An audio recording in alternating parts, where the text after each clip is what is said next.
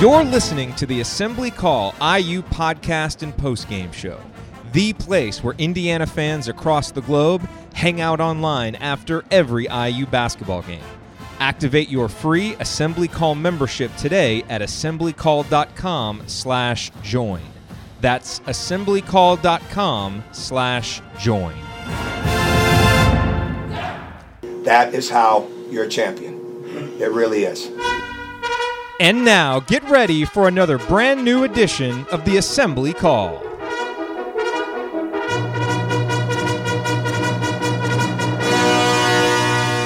And welcome, Hoosier fans, to another victorious episode of the Assembly Call, as tonight your Indiana Hoosiers dominate the Austin Peay Governors 97-62, as we all expected. It was a game that started out a little bit more sluggish maybe than Indiana fans and Tom Crean probably would have liked, but not all that unexpected given the timing, given kind of how subdued the arena was, given the opponent. But once Indiana settled in, had a terrific shooting night, picked up the defense, and got a nice, solid win against Austin Peay, which we will break down for you here on tonight's episode of the Assembly Call, a very merry pre-Christmas episode of the Assembly Call.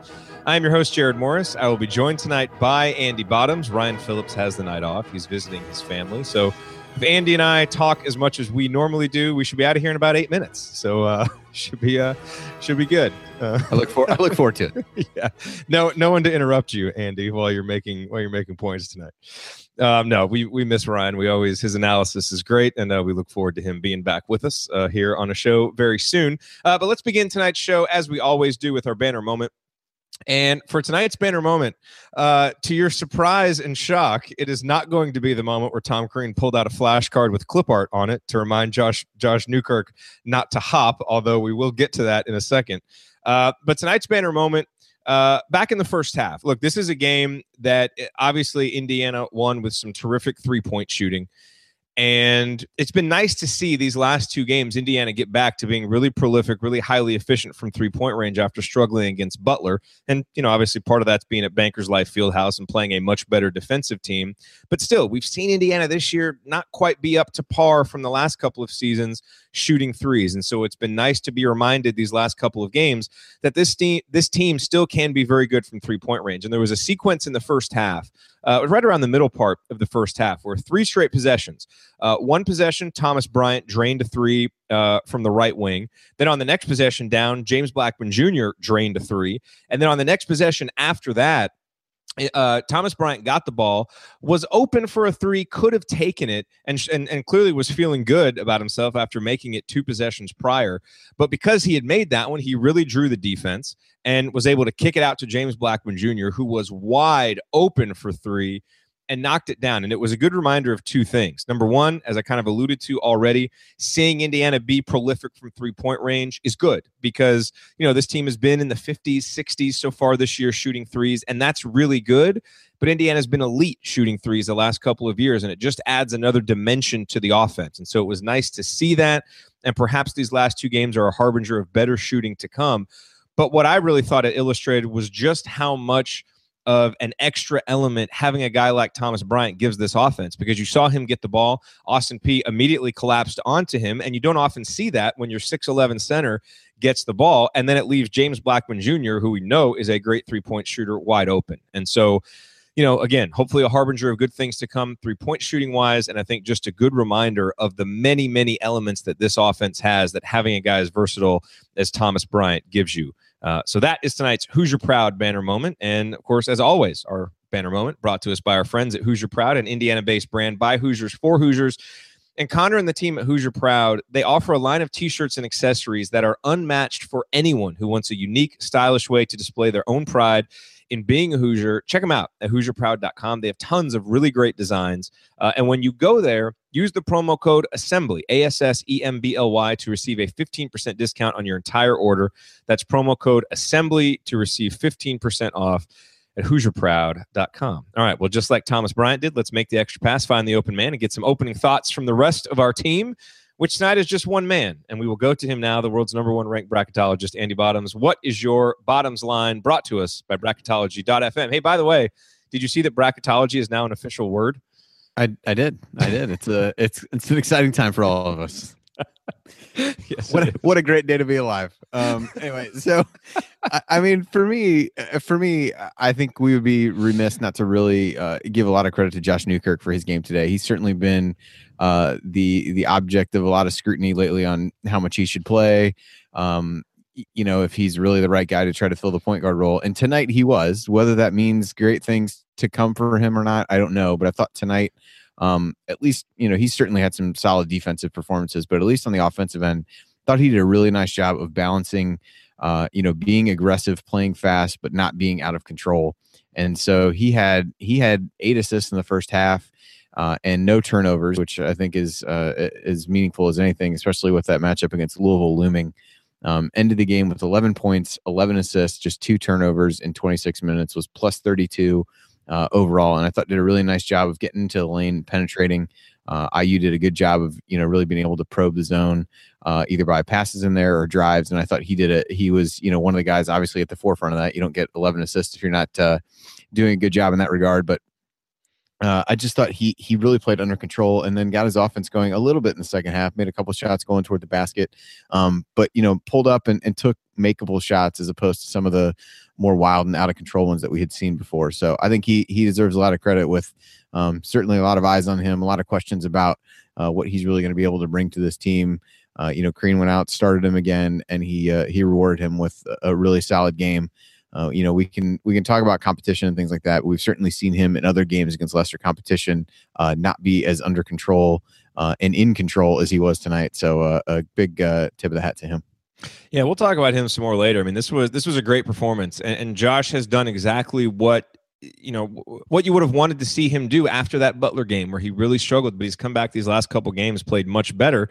And obviously we've kind of had this ongoing dialogue about roles and, who should be the point guard and should Robert Johnson be handling the ball more? Well, Josh Newkirk certainly put up a great argument today for being in that position more. And if he becomes a guy that Tom Crean can trust because he is going to add that extra, because look, he can get into the lane and he's got a real skill for being able to penetrate, get into the lane. And if he can do that while not forcing shots and finding opportunities for his teammates and not turning it over, he can be a huge, huge asset. So I think that's, that's a big takeaway to come out of tonight. And look, Austin Peay is one of the worst teams in college basketball this year. They're, 300 and something, not good on offense, not good on defense. So you can't take too much away from it. But in a game where you're looking for guys to develop and display good habits, Josh Newkirk was a guy who probably stood out better than anybody of showing the kind of habits that you really want to see a guy show with Big Ten play getting ready to start. So the elephant in the room, obviously, is Juwan Morgan, and we don't have any great information right now. We'll be checking Twitter as we go through the show to see if anything comes out. But Andy, you were telling me before we started, I saw, just watching him on the sidelines, he was standing there kind of shuffling back and forth, smiling. So, it certainly wasn't bad enough that he was on crutches or he stayed in the locker room or anything like that. And you said you saw reports that he was actually warming up for the second half as well. I thought I saw somebody tweet that out. I could be wrong. I think if you compare, what him rolling his ankle looked like compared to what we saw with OG that cost him to miss a couple weeks. I mean, it definitely wasn't as severe a movement as that. This is where we really need Ryan, since he was, spot on with his diagnosis for OG, or at least that's what he would say. So unfortunately, he's not here to give us his expert medical opinion. But yeah, I mean, I think it was a case of, Morgan, they talked about a couple games ago, having had some leg injuries and not getting cleared till, closer to the game. So I think, whether it was the same leg, ankle, whatever, I think it was good to be cautious with him. Wasn't any reason to have him out there at that point tonight. So I'm sure we'll hear more about it, but got almost a week before the Nebraska game at this point. So you would like to think that the way he was standing on the sidelines, at least compared to, again, OG is the most recent ankle injury we have. I mean, he couldn't stand on the sidelines to cheer anybody on or do those kinds of things. And Morgan seemed able to do that. So optimistic from my unprofessional perspective, and hopefully he'll be back and healthy, and that it wasn't a re-aggravation to something that was already giving him some trouble. Yeah, so we do that radio show on Fridays now, and we had a little bit of a scheduling thing this week, and so a lot of times we'll do it on Thursday night. But obviously, with this game, we couldn't do it on Thursday night, so we recorded it early, and we were all crossing our fingers that nothing crazy was going to happen in this Austin Peay game that was going to make us need to re-record it somehow tomorrow. So I think, and this is good news, I think, Andy, we've decided we're not going to re-record. We feel comfortable enough, with this injury that it doesn't seem catastrophic to where it renders everything that we said on that show irrelevant. So I think that's perhaps as good a sign as any. Yeah, I think we'll roll the dice that it's not too severe. Hopefully, something similar to that comes out after the game, and they'll be cautious with him, get him some treatment this week, and he'll be ready to go against Nebraska. Yes. So, a few storylines coming out of tonight. We certainly need to get to Robert Johnson, who came out, scored Indiana's first 9 points, drained 3 threes. Slowed down a little bit in the second half, but he had 20 points, 7 of 14 overall from the field. He was 6 of 10 from downtown, and a couple of those that he missed were kind of heat check threes because he was so hot. 4 rebounds, 2 steals, 3 turnovers, and only 1 assist. And so I think it was a really good game for Robert Johnson. It's great to see him shoot like that. But, on the other hand, we now seem further away from Robert Johnson being the guy who's kind of in control of the offense and playing point guard on a night when he scores 20 and dishes out 1 assist and Josh Newkirk dishes out 11.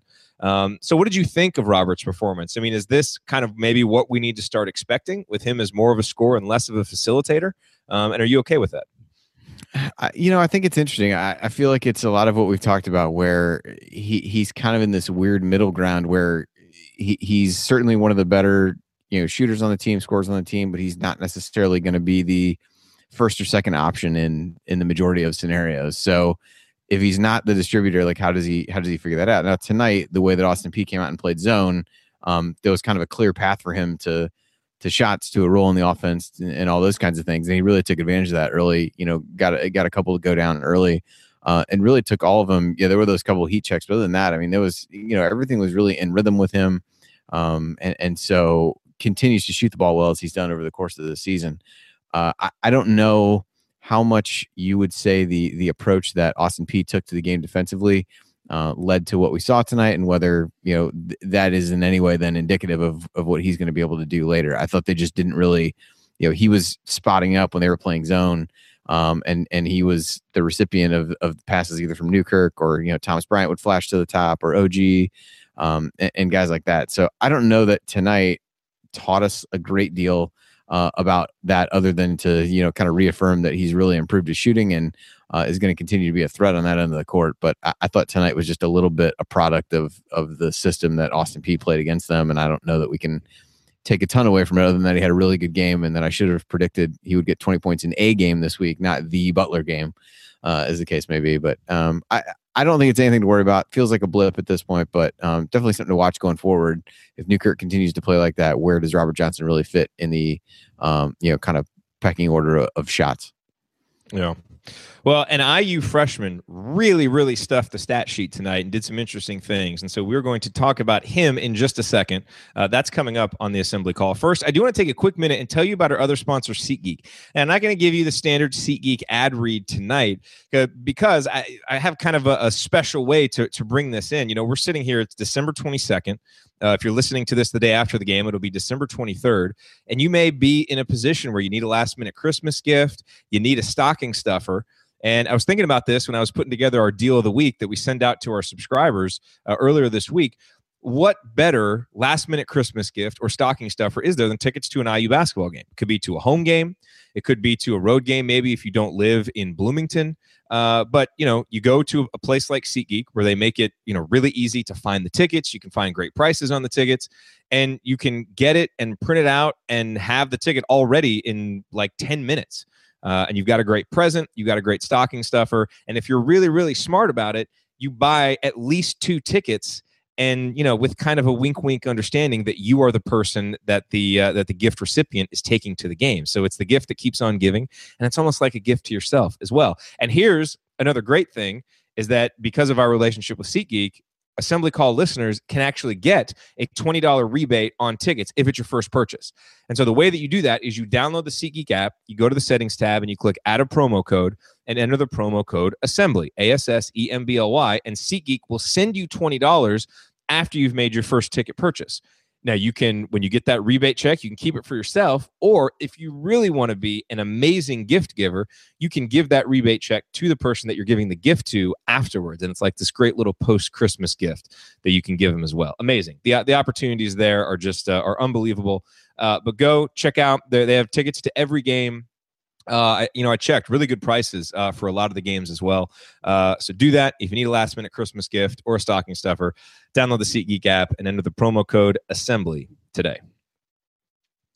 All right. Well, you are listening to the Assembly Call IU postgame show. I am Jared Morris here with Andy Bottoms, and we are discussing Indiana's 97-62 victory over Austin Peay here in a game that is the last game before Christmas, the last game before Big Ten play, the last of the Cupcakes.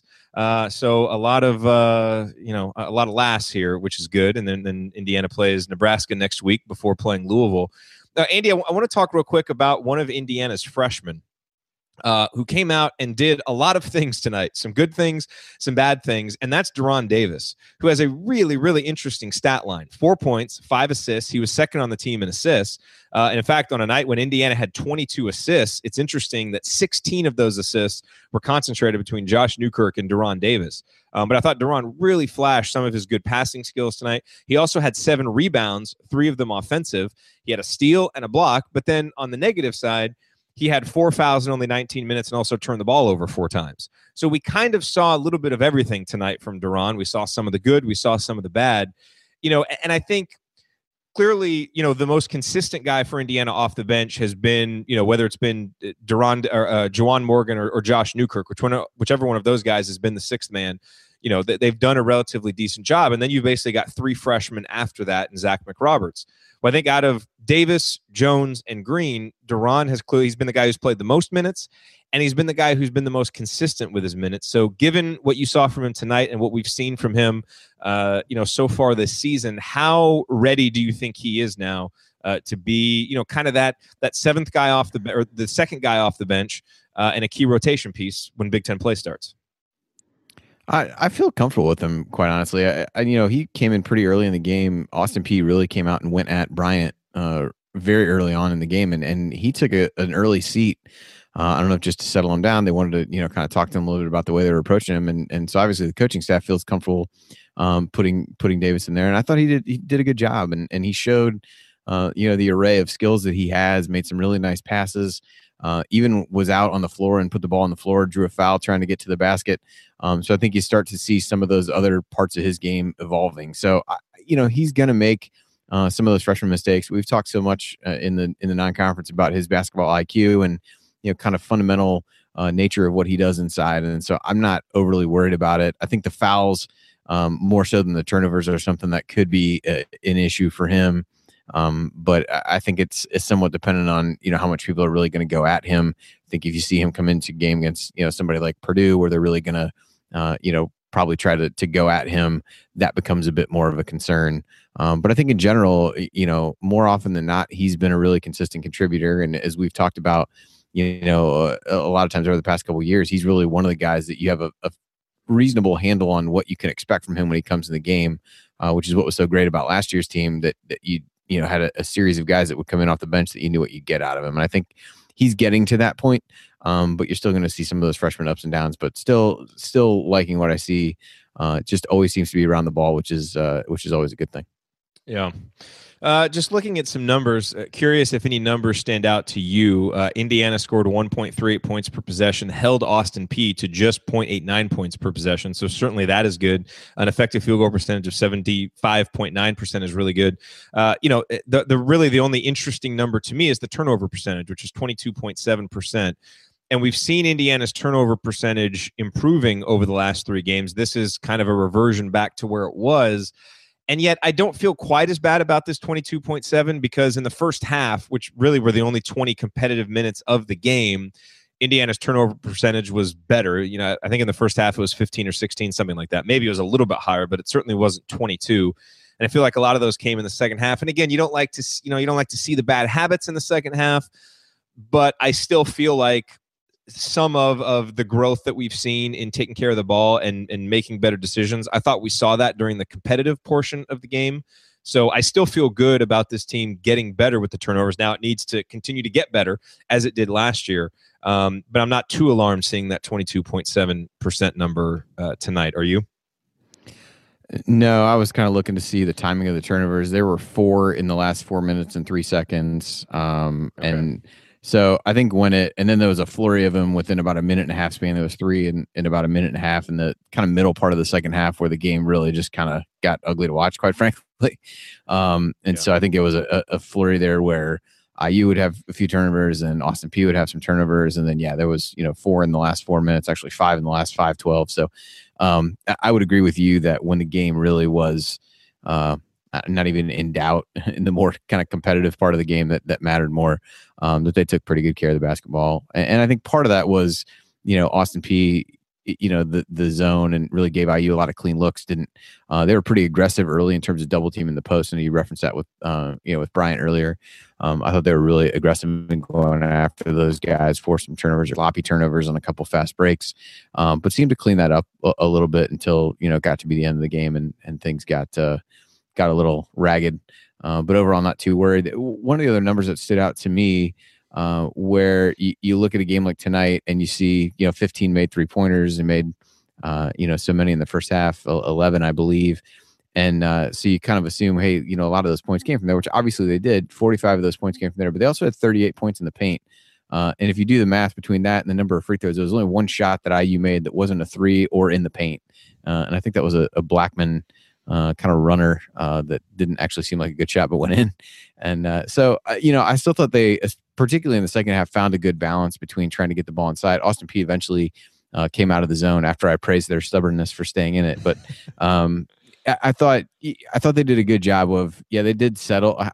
They settled for some threes early. Then I think they got some really in the flow of the offense. And then I think they did a better job in the second half of really trying to attack. So they kind of evolved a bit, even within the game on offense. So I thought that was interesting to see. Now they gave up 32 points in the paint, which is probably a few too many for my liking against a team like this that really, like I said, tried to attack Thomas Bryant and really, got some nice things going toward the hoop at various points during the game. But I thought that was an interesting stat that you wouldn't guess in a game you hit 15 threes, you'd have almost 40 points in the paint, but IU came close to doing both those things.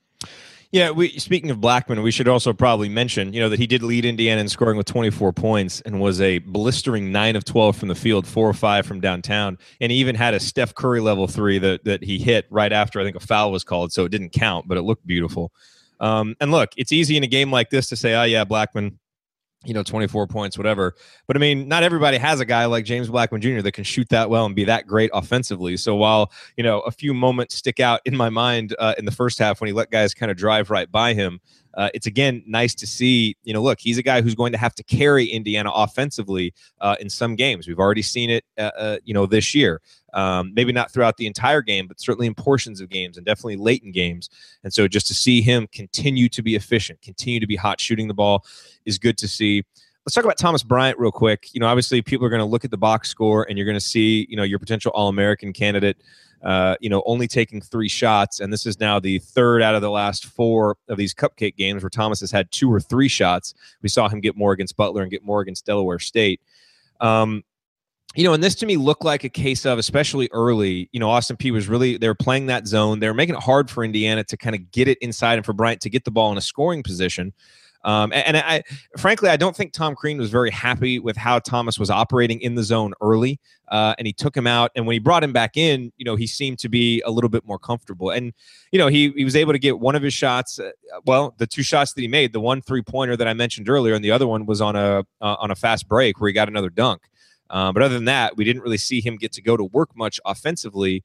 But, as our buddy Brian Tonsony let us know on Twitter, Indiana did get, 20 post feeds tonight, which is better than it's been in some games. So I'm not overly concerned. I think he charted at 11 for the last game, I want to say. So almost double even in a game. I know he counted some of the high post ones against the zone, but, somewhat a positive sign in that regard.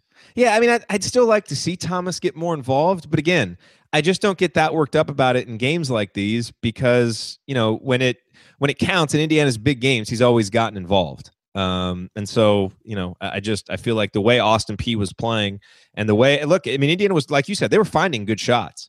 For a time, it looked like Indiana was forcing threes early, but then I mean, they were driving, and the threes just happened to be where the openings were. And I thought Indiana made good choices. So not overly concerned.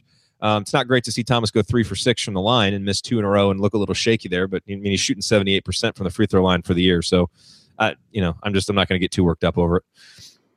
Yeah, I thought, I do think he struggled a bit defensively early on, playing against a little bit smaller guy. And like I said a minute ago, they really went right at him and scored a few baskets early on. And I think that, in addition to what you mentioned with, Green's thoughts on how he was playing the zone when he would get the ball, they were really quick to double team. And I think he was, a step slow or a second slow in making decisions of where he wanted to go. And I think you saw that change a bit there where they were able to keep the ball moving a little bit better after he came back in. So I thought it was kind of a slow start for him. I thought he played okay after that. And, to a certain extent, IU was doing a good job getting the ball in the lane and they were leaving wide open threes. I think that, leads to a game like Blackman had tonight where it was like, you look up and he's got 20 points.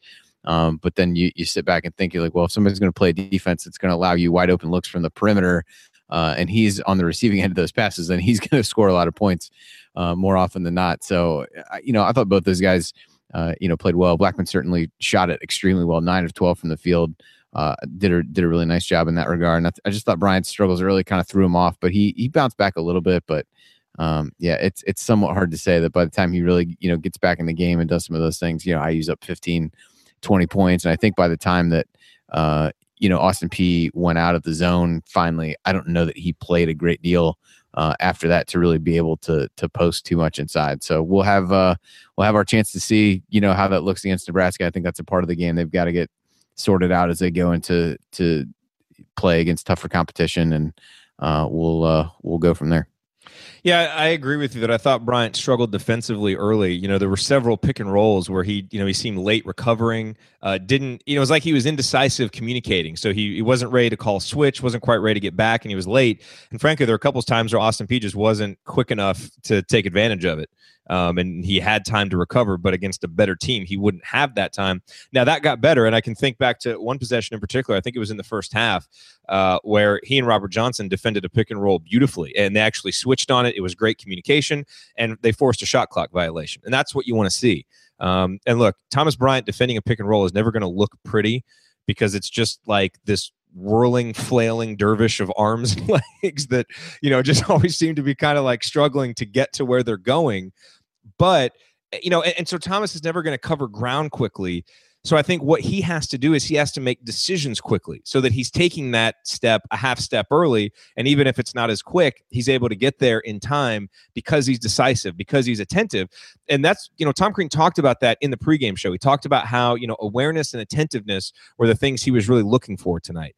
And I didn't think, Thomas in particular, it's not that he wasn't playing hard early, but he just seemed maybe like a half step slow making the reads that he needed to make. And I thought he made them better after Coach Crean sat him down, which was nice to see. So, his defense it's gotten better this year. It can ebb and flow a little bit defending that pick and roll in and out of games, but it is better. And hopefully that can continue to progress as we go through the season. The other guy to talk about here real quick, Andy, is OG. Clearly not as dominant as he was against Delaware State, but efficient, 3 or 4 from downtown. He had 5 boards, 7 points, a steal and a block. And I will say, this wasn't a game where he got himself really involved offensively, but he had some subtle defensive plays that were just brilliant tonight. And a couple in particular, and I talked about this on the halftime report. The thing that you marvel at with OG is, take Blackman. And, we love Blackman. He does a lot of good things for this team. But when an offensive player gets a step on Blackman, a dribbler, Blackman's not recovering. That dribbler is going right by Blackman, and you have to hope that there is help defense there. With OG, a guy gets a half step on OG or a full step on OG, and he, I think, recovers against dribble penetration better than anyone. I don't want to say anyone that I've ever seen, but certainly as well as anyone I can remember watching play in an IU uniform. And it's a combination of fundamentals, how low he is, the way that he turns his body and takes the right angle with his next step, and just how long his strides are and how long his arms are as kind of a last resort if he's not able to get there with his body. And I would really urge folks, if you don't watch that, I know sometimes it can be hard to pick up, but really watch OG when he's defending the ball, and especially if a guy gets that step on him, because he recovers so well. And it's one of the more impressive things that you'll see watching an Indiana game. And I thought we saw that a couple times tonight. So it's not a game where OG's, he had the one highlight dunk, had the nice 3-pointer, not a game where he's going to jump off the stat sheet at you. But I wouldn't take this as a game where he just kind of, faded into the background and didn't really do anything. I thought he did a lot of things. They just happened to not be things that show up in the stat sheet tonight. What'd you think about OG? Yeah, I thought he made some nice defensive plays, particularly early on. And one of the things we talked about for this team defensively is how seldom they've really been able to force turnovers and things like that. So they did a lot better in that regard tonight. I think he was a big part of that. Ended up forcing 17 turnovers, which is probably one of the higher totals that they've had over the course of the season. So I thought he really asserted himself there. It didn't feel like he and I don't think he's ever a guy who's going to go hunt shots too often. So I think in a game like this where he sees other guys rolling and playing well, he's not going to go out of his way to step in and upset the rhythm that they have, which I think is in most cases a positive thing, that you can say about him. And so I thought he just kind of took what was there. Only ended up playing 22 minutes, which I think is good for him. Still trying to get over the ankle injury of the starters. That was the least minutes that anybody played. So I think that's another kind of positive sign, even if it doesn't show up on the stat sheet, as being a great production type thing. But I think good for him to play a little bit, but get some rest and have him back and healthy, continuing to be healthy for that Nebraska game. All right, well, we have to address the funniest moment of the night, and we will address that here momentarily coming up on the Assembly Call. First, I do want to take a quick minute and tell you why you should activate your free Assembly Call membership. 3 quick reasons. We mention them on every show. Make sure that you act on these reasons. Number 1, it's quick and easy. Go to assemblycall.com/join. It only takes you 15 seconds to join and become a member. It's free, again. It's how you get our best content, because by joining, you can participate in our live chat during the game. You receive our 6-banner Saturday IU Hoops news roundups. Plus, you get our post-game analysis emails that we send the morning after every game. And it's the best way to connect with the Assembly Call community. So if you like what you hear on the Assembly Call, becoming a member is the next logical step. And again, it's free. Join us at assemblycall.com/join. All righty. Well, you are listening to the Assembly Call IU postgame show. I'm Jared Morris here with Andy Bottoms, breaking down Indiana's 97-62 victory over Austin Peay. So, Andy, there was a tweet that was just sent out that really made me laugh. So the funniest moment of the night was clearly in the first half when Tom Crean pulls out this sign. It's this little piece of paper. It's got like this clip art bunny, and it says, "Don't hop on it." And I swear, like, I don't know. Like, I thought, I wasn't quite sure that it was really what I was seeing, that was really what was happening. But Mike Miller of the Herald Times just tweeted regarding the "Don't hop" sign. Crean said that he uses it to remind players to slide his feet on defense instead of jumping and hopping around. I think he did it to Josh Newkirk. And look, it makes sense. I mean, I get it. It's a great idea. Don't hop. But I don't know. It just seems like such an odd but strangely Crean thing to do. But Josh Margolis, our co-intern with Inside the Hall, sent a tweet in response to that, which is Will Ferrell in the movie Elf hopping across the street in the middle of traffic. For some reason, I just found that really funny. But yeah, so look, it's going to be the meme for Chronic Hoosier this year for all the media members taking the little white piece of paper and writing messages on it to each other. You'll see that going back and forth on Twitter. Maybe this was Tom Crean's Christmas gift to IU media. And, do you think that Crean is that clever and that media savvy? Or do you think this is just an odd new coaching tactic that he decided to bring out? On some level, I hope he just sees all the other like images of him and things like that and is almost kind of trolling himself at this point to come up with something like that. But yeah, I had so many questions. I'm like, are there other images over there? Is it like a whole stack of cards? Yeah, like what else needs to happen? Or is it only that one? But it seemed like there was more. But he had it, and the fact that he had it handy as opposed to just like yelling in a not loud assembly hall, like not just being able to yell about not hopping, but the visual of the bunny. I have a lot of questions about what got us to the point where that exists. About using it during the game. It reminded me a little bit of like some colleges will like in football will have these like huge signs. I think IU did this at certain points. So it's like 4 just random, like an image of Aaron Andrews, a hot dog, a like pro logo, a Bulls logo, and insert whatever other thing you want. And it was like, so it kind of felt a little bit like that, but it's like, yeah, there's no like clear messages on there. I don't know. It was really odd, but very, a very Crean thing to do, I guess, as you could say. And I know Mark Titus on the Ringers College Basketball podcast are talking that this is 27 instead of 2017, it's 27 Crean. 27 Crean. They said in their last one. So perhaps this is just a springboard into that as we move toward the end of the year. Into the year. I don't know, but we're gonna get endless enjoyment out of that over the remainder of the season. So whatever the motivation, whether it was self-aware or not, it will be the gift that keeps on giving for the next few months at least. By the way, okay, I'm emailing Connor at Hoosier Proud as soon as we get off here. But if he doesn't make a "Don't Hop" T-shirt for this year, that should be like basically the new IU basketball T-shirt for this year. Don't look, yeah. And hey, look, we're coming off a Big Ten championship season. I think things are going pretty well for the program. If Crean wants to use signs and clip art, I mean, maybe, perhaps have a picture of a bear and have it say "bear down" when the guys aren't playing defense well enough. I'm sure Will would endorse that one. Maybe a bird with, to fly, up and down the court. I don't know. There are many options here for other signs that Crean could have. And I desperately want to see inside of that folder and see what else is there. But I'm sure we won't get that opportunity. We just need the Wake Forest radio guy to somehow get a hold of this information, and then we can all have it, and everybody leak wins it at that the point. Entire media. Yes, exactly. Yes. Hey, I want to talk about Zach McRoberts real quick. I thought he played really well tonight. Two things stood out to me. Number one, he scored 4 points, and I thought had a couple of opportunities. Well, look, in the first half, I thought he had a vintage Zach McRoberts play where Juwan Morgan made a beautiful pass to McRoberts on a fast break. And I'd have to see the film again to see if McRoberts was so far into the basket that he couldn't even look at the basket. But I'm pretty sure he could have looked at the basket and maybe tried to get it up on the rim. And by not doing that, he kind of overpassed, and Indiana ended up turning it over. And so that was an example where I think McRoberts' unselfishness / reticence to be a threat on offense hurt Indiana. Now, to his credit, in the second half, he had a couple of opportunities. One, he cut right down the lane. Deron Davis found him. And look, he could have overpassed it, but he took the shot, got fouled, made the free throws. And then I think it was the very next possession, did the same thing and scored. And so it was nice to see. And the other thing I've noticed about Zach McRoberts is that he sprints doing everything, and it's awesome. Like you see him when he's in the game and he's going to be the guy who takes the ball out, he sprints to get it. And he's just always sprinting. And I love seeing just that spirit and that effort. Sometimes he's, it's kind of an awkward sprint where you don't necessarily need to be sprinting, but I appreciate the fact that he over sprints as opposed to under sprints. But more importantly, it was nice to see him be a bit of an offensive threat tonight, which I think if he's going to be on the floor, he can't be over passing like he sometimes is. And we've talked about this multiple times.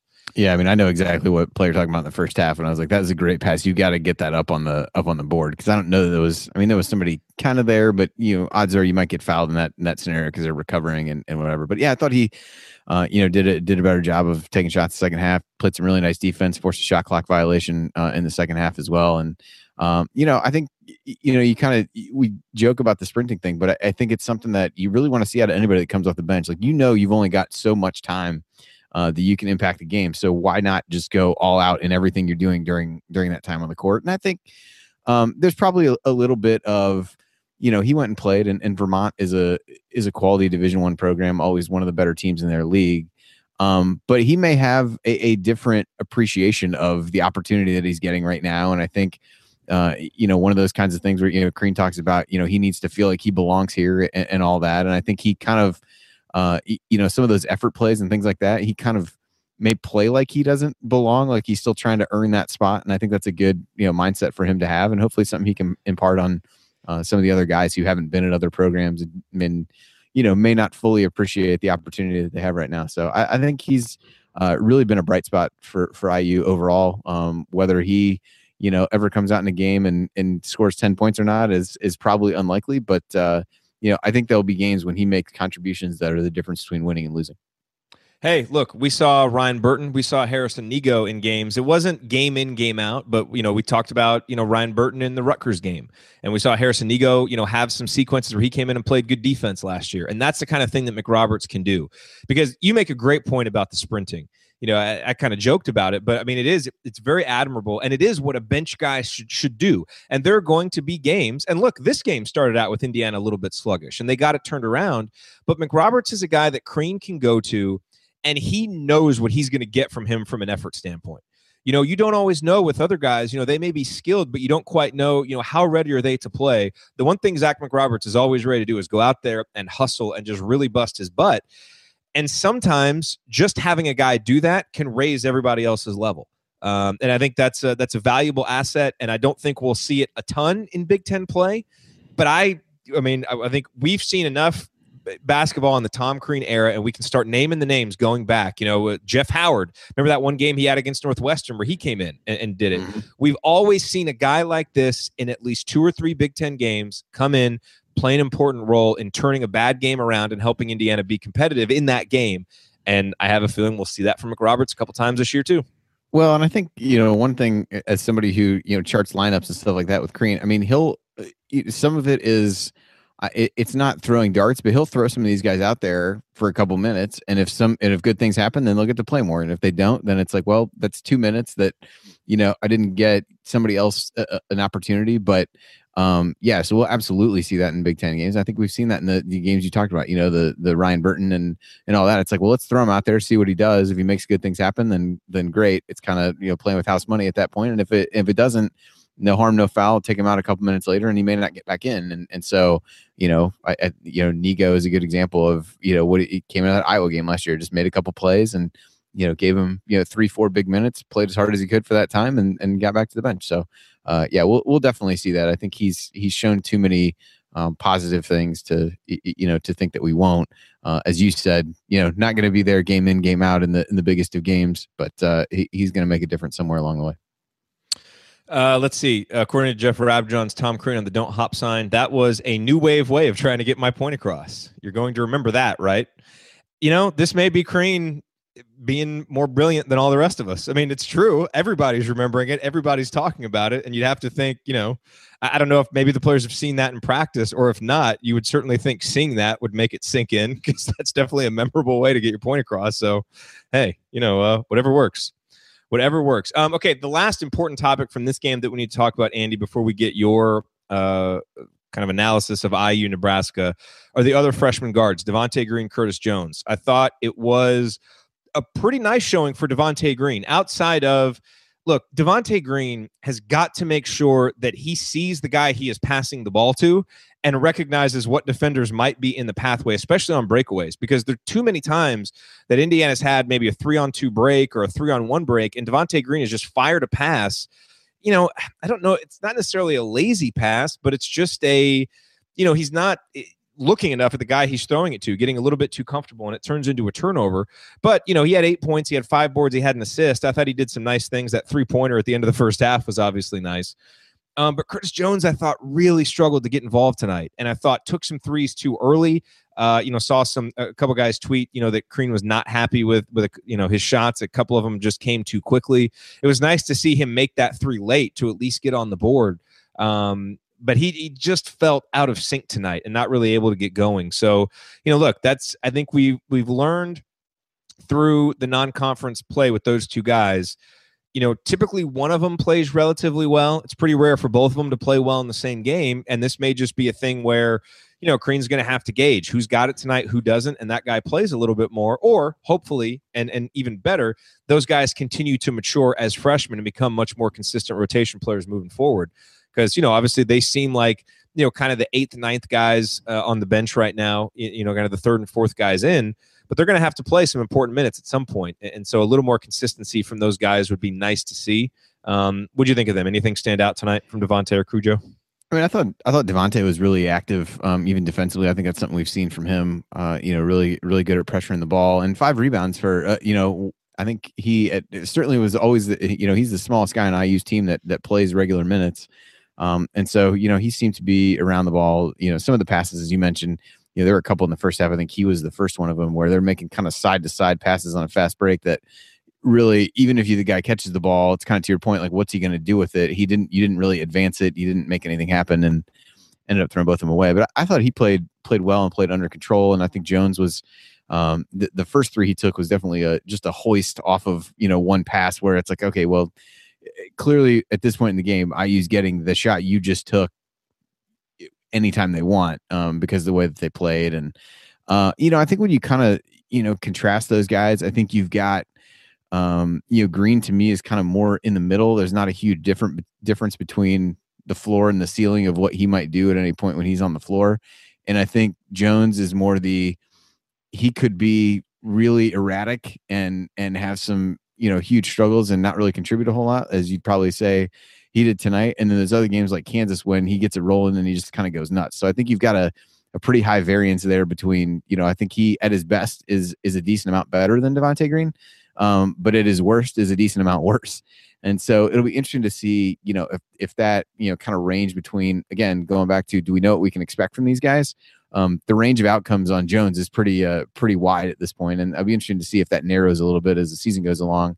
Because otherwise I think you might start seeing, does that mean you see a little bit more of Devontae Green, who it may end up being a little bit steadier as you go, but, hard to gauge too much. But yeah, it was, compared to, the last game when I think, they both played relatively well.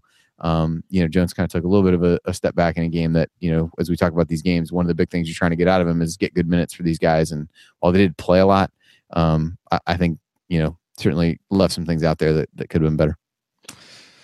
So a tweet from Stu Jackson, Crane on sophomore Juwan Morgan. He definitely hurt his ankle tonight. We'll get an update later tonight. I saw Alex Bozich tweet, that basically that it wasn't precautionary that he didn't come back in. He definitely hurt his ankle.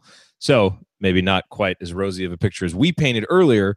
So we'll have to wait and just see what that ankle injury is. Again, we don't have Dr. Ryan here to diagnose it for us right off the bat. So we'll wait and see. And hopefully it's not too bad. And well, because you would think that Indiana could probably beat Nebraska without him. But certainly when you have Louisville coming up after that, you need to be at full strength. And Juwan Morgan, one of the best players on this team. So let's hold that thought. Because Andy, when we come back, I want you to give us your quick preview of IU Nebraska before we close up for the night. And we'll see what you think about that. If Morgan doesn't play, if that's how much that kind of changes things for that IU Nebraska game. Real quick, before we do that, one more quick reminder that a great way to support the Assembly Call is by ordering your official Assembly Call t-shirt from HoosierProud.com. Go to HoosierProud.com and check out their selection of unique, stylish apparel that anyone with Indiana roots will love. You can even get your Assembly Call t-shirt there. We moved production of our t-shirts there because we love what Hoosier Proud is doing. So use the promo code Assembly. You'll get 15% off. That works for our logo t-shirts as well as anything else you buy. Again, the URL is HoosierProud.com. You are listening to the Assembly Call IU postgame show. I'm Jared Morris here with Andy Bottoms, and we are wrapping things up here discussing Indiana's 97-62 victory over Austin Peay. And now we turn our attention forward. Big Ten play starts next Wednesday, December 28th, against the Nebraska Cornhuskers, a team that recently lost to Gardner-Webb. So they are not coming in exactly riding a wave of positive momentum. Andy, let's get your kind of quick 1-2 minute preview of Nebraska. And most importantly, if that's a game Juwan Morgan has to miss, how big of a deal is that considering the matchup? Yeah, they started out really well, and we're 4-0, beat Dayton in a non-conference tournament in the preseason, and seemed to be playing a little bit better than everybody expected. They lost Andrew White to a transfer late in the offseason, so a lot of scrambling to a certain extent with both he and Siobhan Shields gone at this point. So they got off that 4-0 start, and they've been 2-6 since then. The only wins over South Dakota, and then they beat Southern this past week, but only by 5. And that was on the heels that Gardner-Webb lost. Most of the other losses were, to major conference teams. So if you look at the competition, nothing too worrisome until you get to that Gardner-Webb game, and then not playing very well against Southern. If you look at them from a numbers perspective, really struggled to shoot the ball, particularly from 3, but effective field goal percentage is outside the top 300 in the country. So a big concern there. Do fairly well on the offensive glass, so that'll be something to watch. Defensively, I think they're similar to what we see from a lot of Tim Miles teams, where they're pretty solid on the defensive end of the floor. Don't do any one thing particularly well if you look statistically, but are kind of solid in a number of areas. So they're definitely going to want to try to hopefully slow this down, make it a little bit more of a grind. They're very guard heavy from a scoring standpoint. Got 3 guys scoring in double figures, but only 5 guys scoring over 4 points a game. So Ty Webster, Glenn Watson, the guys to really focus on there from a scoring perspective, average almost 30 a game between the two of them. So I use, perimeter defense will definitely be important in trying to slow those guys down. As far as Morgan goes, they don't have a ton of inside threats. Ed Morrow leads him in rebounding and has not taken any 3-pointers. But he's only about 6'7". So I think to the extent that OG is healthy and playing well, you'll see him a lot. You might be able to see McRoberts on some guys there because there's not a ton of size. One of the bigger players that they play, Tim McVeigh, has taken 53 of his 73 shots from 3-point range. So even though he's 6'8", plays a little bit more on the perimeter, and you can kind of keep him out there. He went off against Indiana last year, didn't he? Didn't he? Jack McVeigh. Sorry. Yeah, McVeigh. He played well against IU in that. I mean, when he gets going, he can shoot it okay, but he's only shooting 28% from 3 now. But I think if you make shots and pulls people away. But yeah, he had a good stretch against IU, I think, for a little while in that game, and then came back down to earth a little bit there. But they, a lot of their offense is really Webster and Watson are the guys who are going to give IU the most trouble. So interesting to see which of those guys that Newkirk may match up with early and Robert Johnson, and they can slow those guys down. They're going to be in pretty good shape. So definitely a game IU should win. Relatively easy one to start the conference if you look at where Nebraska is expected to fall in the pecking order now, particularly in light of the way that they've played more recently. All righty. Well, any final thoughts, Andy, before we wrap up and get ready for Christmas? No, I mean, we did it, everybody. We made it through the Cupcake games. We made it through having to watch games online that are, a minute to 2 minutes behind what's going on in the actual game. Survived tonight where it appeared the announcers, I believe, weren't actually at the game. So kudos to everybody for soldiering through us with this, where we try to find stuff to talk about and 30-point blowout after 30-point blowout. So we've done it, everybody. Congratulations. It's been a team effort, and we're ready for more competitive games. Obviously, the Louisville game's still a non-conference game to play, but I think most, if not all, games from here on out should be pretty competitive and definitely meaningful from a Big Ten perspective. So it has not always been easy, and even those who write about the games, as I think about Alex trying to write 5 takeaways from some of these, I'm like, I don't really know what 5 things you might take away from some of these games, but we've all gotten through this together, and I'm ready to move on to the holidays and to the Big Ten season. Yes, finally. I mean, look, this non-conference schedule is going to, kind of hang around our necks like an albatross a little bit. I mean, it's certainly not going to do Indiana any favors come March. But at least on the bright side, Indiana got those 2 big wins over Kansas and North Carolina, which kind of helps to counterbalance it. But it is nice looking at the rest of the schedule and seeing only one team left on the schedule with triple digits next to their name in KenPom, since Nebraska is sitting at 99th. But Rutgers, that January 15th game, they're sitting at 113th. But otherwise, we get some Rutgers only has 1 loss. I mean, clearly they're really good. So yeah. But have they played? Has their schedule been better or worse than Indiana's? Schedule they haven't played the top level teams. They haven't played the top level. No, it's been pretty bad. I mean, as I look down there now, the best team they've beaten from a Pomeroy perspective is DePaul, who's ranked 186th. Everybody else outside the top 200, they've got one. Maybe not as many sub 300 teams, but yeah, they haven't played. They really haven't played anybody. They play Seton Hall tomorrow night. Probably going to lose that one, but they have.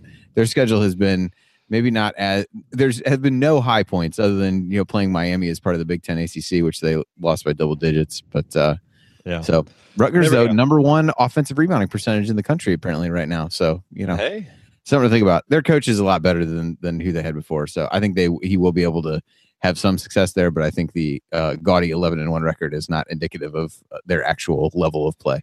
No, but it is indicative of, I think, Indiana fans' general dissatisfaction with our own non-conference schedule that we're sitting here comparing it to Rutgers. So let that be. That's fair. let that be the lasting impression of this non-conference schedule, and then let's never discuss it again for the rest of the season. Deal? Deal. All right, good. Look. A solid first 12 games for Indiana. I think most of us, if you had said before the season, would you take 10-2? I think most of us would have said yes. I think most of us would have assumed that the 2 losses would be to Kansas and North Carolina. So it didn't maybe quite come like we all thought. But still, I think Indiana is sitting in a good position. All the goals that the Hoosiers had at the beginning of the season, they're all right there. And so I think we've seen a team that has a lot of potential. And if they can just, get some of those things cleaned up and be a little bit better consistently on defense in games against teams like Fort Wayne and Butler, and have a little bit more of a plan B offensively when the shots aren't falling, everything is still there for this team. And so I'm very excited about what this team can do moving forward. Excited about Big Ten play starting, and we will be here for you right after that IU Nebraska game. Obviously, it's kind of an awkward time because Indiana's bowl game starts right after that. So we may do a little bit of a shorter post-game show so that everybody can pop in, get some analysis about IU Nebraska, and then pop out, and we can all watch the bowl game. But that game is Wednesday. I believe it's a 5:30 Central start, 6:30 Eastern time start for that one on the Big Ten Network, and then the Indiana bowl game follows up that game. Yeah, they actually bumped the start time of that up from 7 to 6:30 so that it would kind of end right before the bowl game. And I think they said even in Assembly Hall they're having like a watch party for the football game after the basketball game. So they could have bumped it up an hour and another hour so that it would coincide. Well, yeah, so it didn't like directly tie into it. Yes, that could, yeah, certainly could have done better, but at least some accommodations were made. That's something. That is something. All right. Well, hey, thank you for joining us on this episode of the Assembly Call IU Postgame Show. Have a Merry Christmas with your families. And we will talk to you all after IU Nebraska on the 28th. Until then, keep your elbows in and your eyes on the rim. Go Hoosiers.